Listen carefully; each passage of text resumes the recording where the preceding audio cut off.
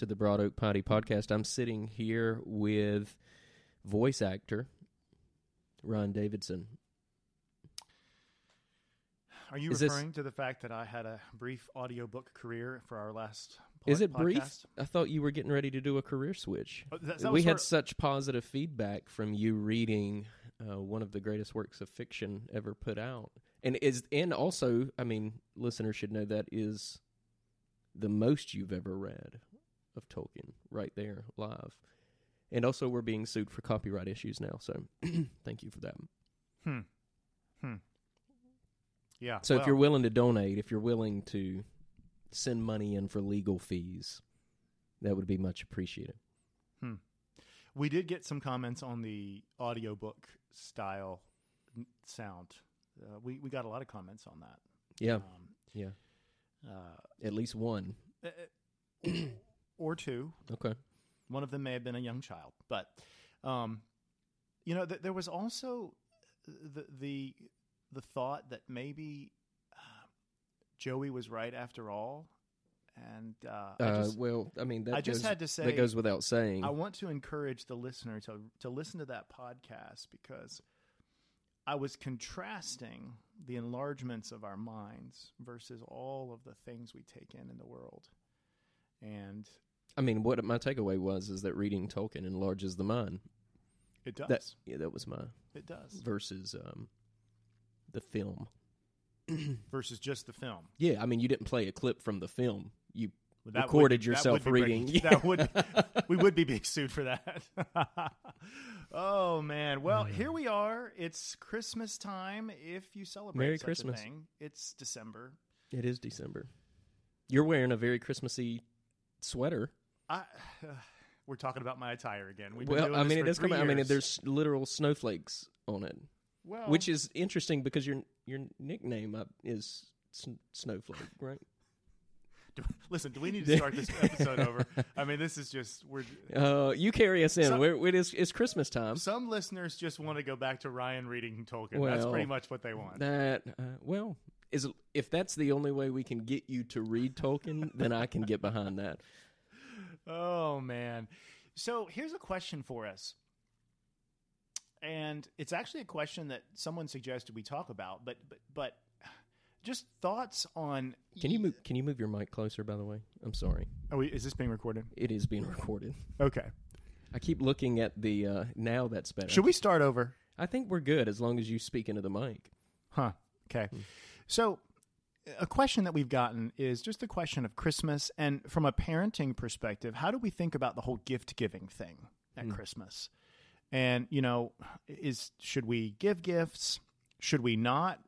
Is the best way to train our children, not to become, consumeristic is just to deny them gifts.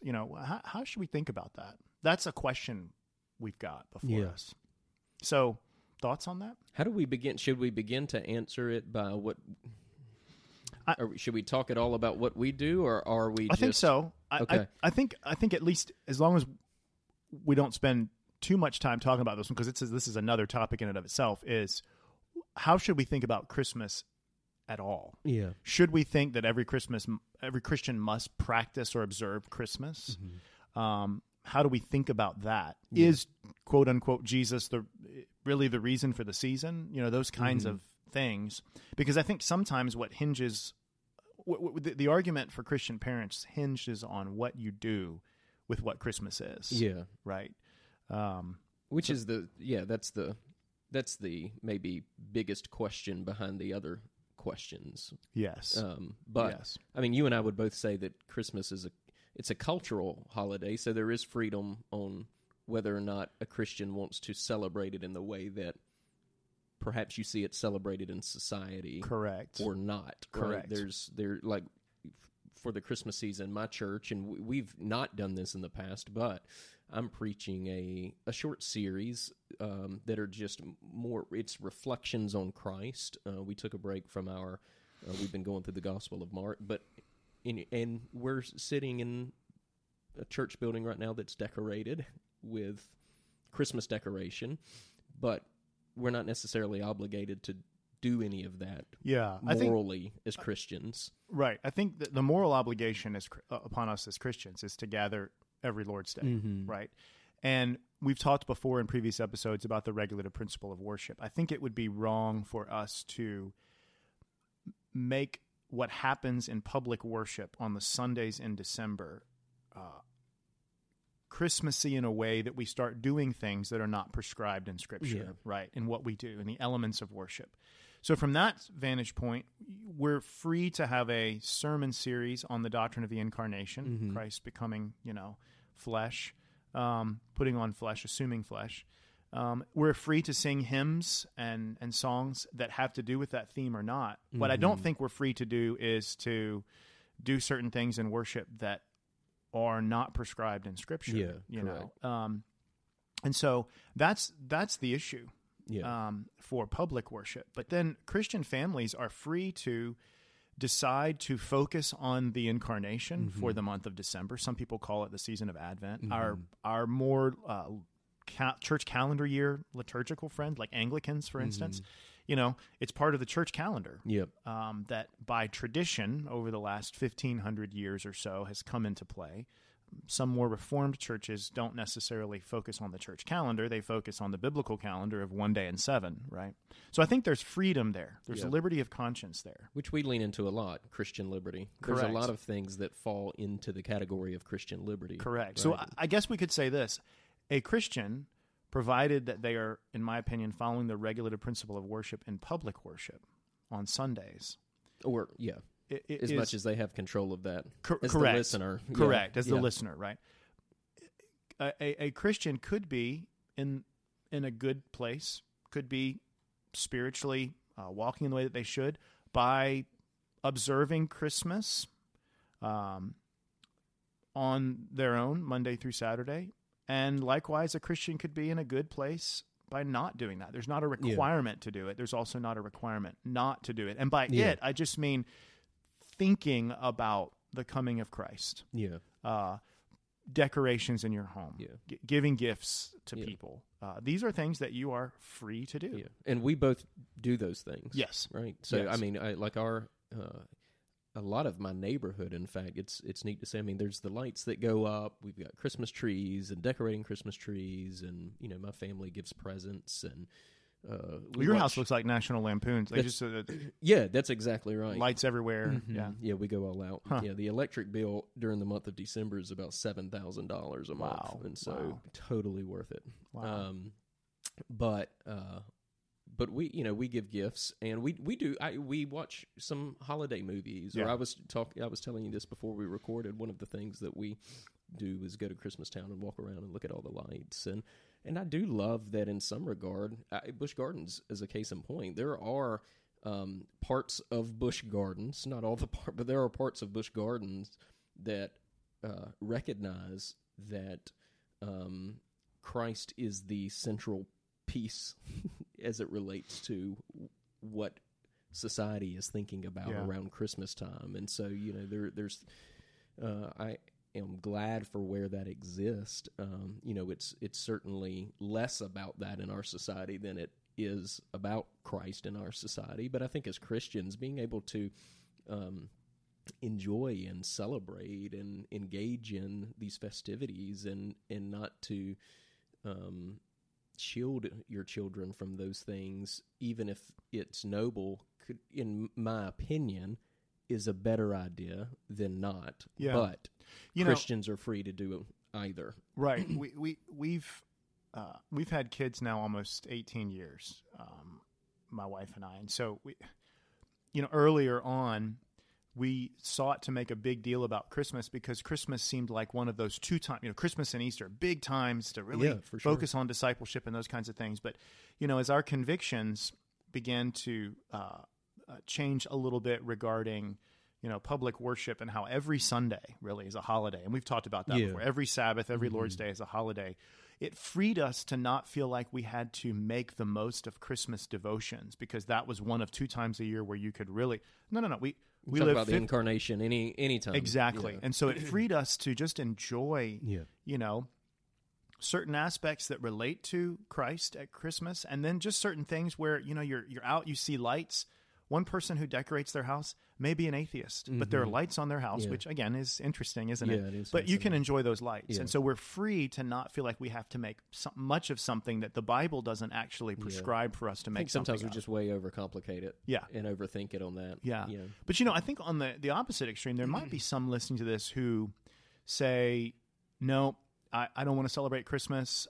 Maybe they've sort of done some research, maybe good research or not good research, depending on how they've undertaken it, where Christmas has become sort of the idea, it's a pagan thing. We shouldn't, I'm not going to give gifts. I'm not going to do anything like that. And of course, they're free to do that. Christmas is not prescribed for practice in Scripture. It does have a history in the history of the church, but that's tradition. It's not biblically mandated. But what about the thought that, let's say a family has 2 or 3 kids and they think, we don't want to give gifts to our kids. How might we counsel someone? I mean, of course, they're free to do that.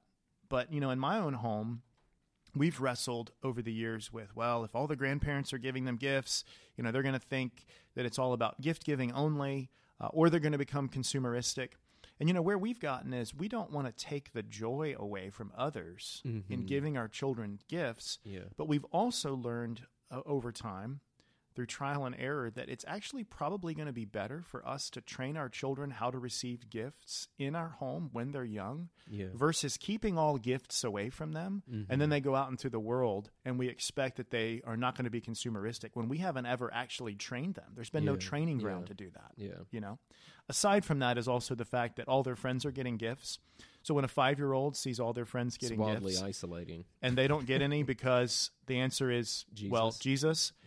I like to take the opposite approach. I want to give gifts because of Jesus. And I think we can do that in a way that's not okay. We choose to take this time to love one another, and Jesus is a gift sent, into the world. And we don't have to give gifts. In fact, we have to be careful that the gift-giving thing doesn't replace what Christ prescribes for us to do. But for a young child, there can be a lot of instruction when, even if it's simple, it doesn't have to be a lot of money, when there's good gift-giving and joy that abounds in a home,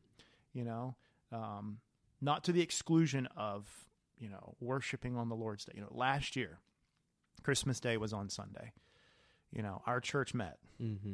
Some churches said, we're going to cancel because it's Christmas and it's about Jesus. It's a good practical example of it really being out of balance. Things, you're not prioritizing the right things. Right. Let's prioritize weekly worship, not just make it about the incarnation only, but then let's see how we can capitalize on Monday through Saturday celebration and moments of joy.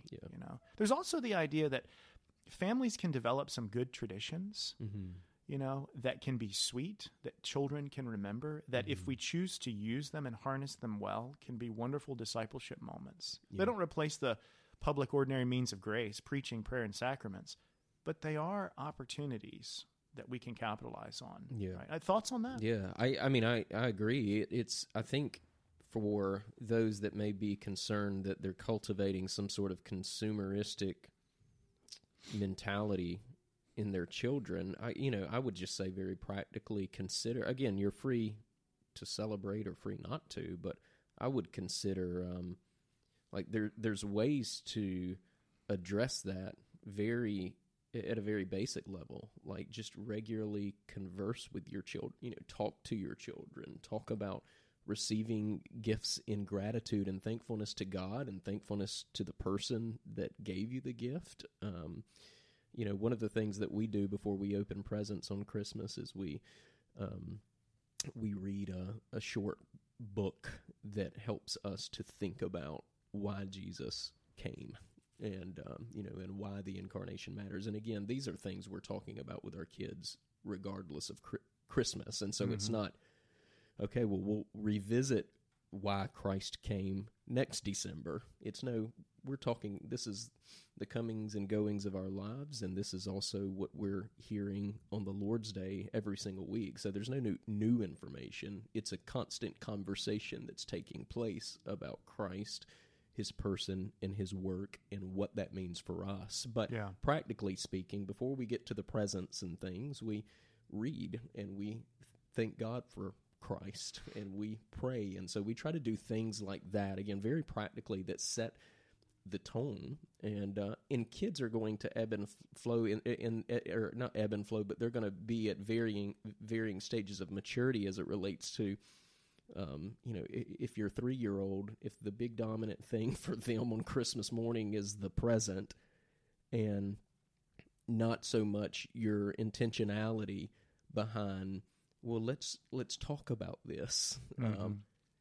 That don't freak out about that. Like, they're going to grow in maturity and they're going to grow as you're diligent in doing that. If you as a parent think that you've got to spend an hour before the kids open, the kids are there, the presents are there, and you're spending an hour having to go through something, maybe you feel that pressure because the rest of the year you're not spending time cultivating those things with your children. And I think that's a point where for us, we've just increasingly gotten to the point where it's almost like there's two separate things. We may have, last year, again, the focus, it was on a Sunday. So we focused on Lord's Day worship. I think our family actually opened presents on Christmas Eve.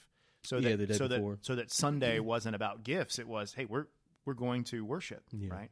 But I think we can, when you have a pattern of family worship, you can continue that pattern. And there can be opportunities for gift giving that may or may not be overtly pointed to Christmas as it relates to the incarnation. Yeah. It can be. There's freedom there. Yeah. Well, even the rest of the year, right? Your child's birthday. Yep. Yeah. There's so many opportunities where you're trying to, in some ways, help them be receivers of gifts, because everybody likes to get a gift like that. That's a nice thing. But you're having to help shepherd the heart of the child to be thankful to God and to not be to not allow them to get to a place where greed takes root or entitlement takes like this. I must have, my happiness hinges on my happiness hinges on this. This is discipleship stuff that, again, it's not just taking place at December. It's taking place around the clock. It's the job of the parent to help shepherd the heart so that the child can by nature, they are going to be covetous. They are going to be greedy, because that's what we are by nature. Right. And so speaking to them in such a way regularly, again, you're not trying to, it's Christmas, now we've got to cram for the test. It's like you're cramming for a test, right? You're not cramming for a test.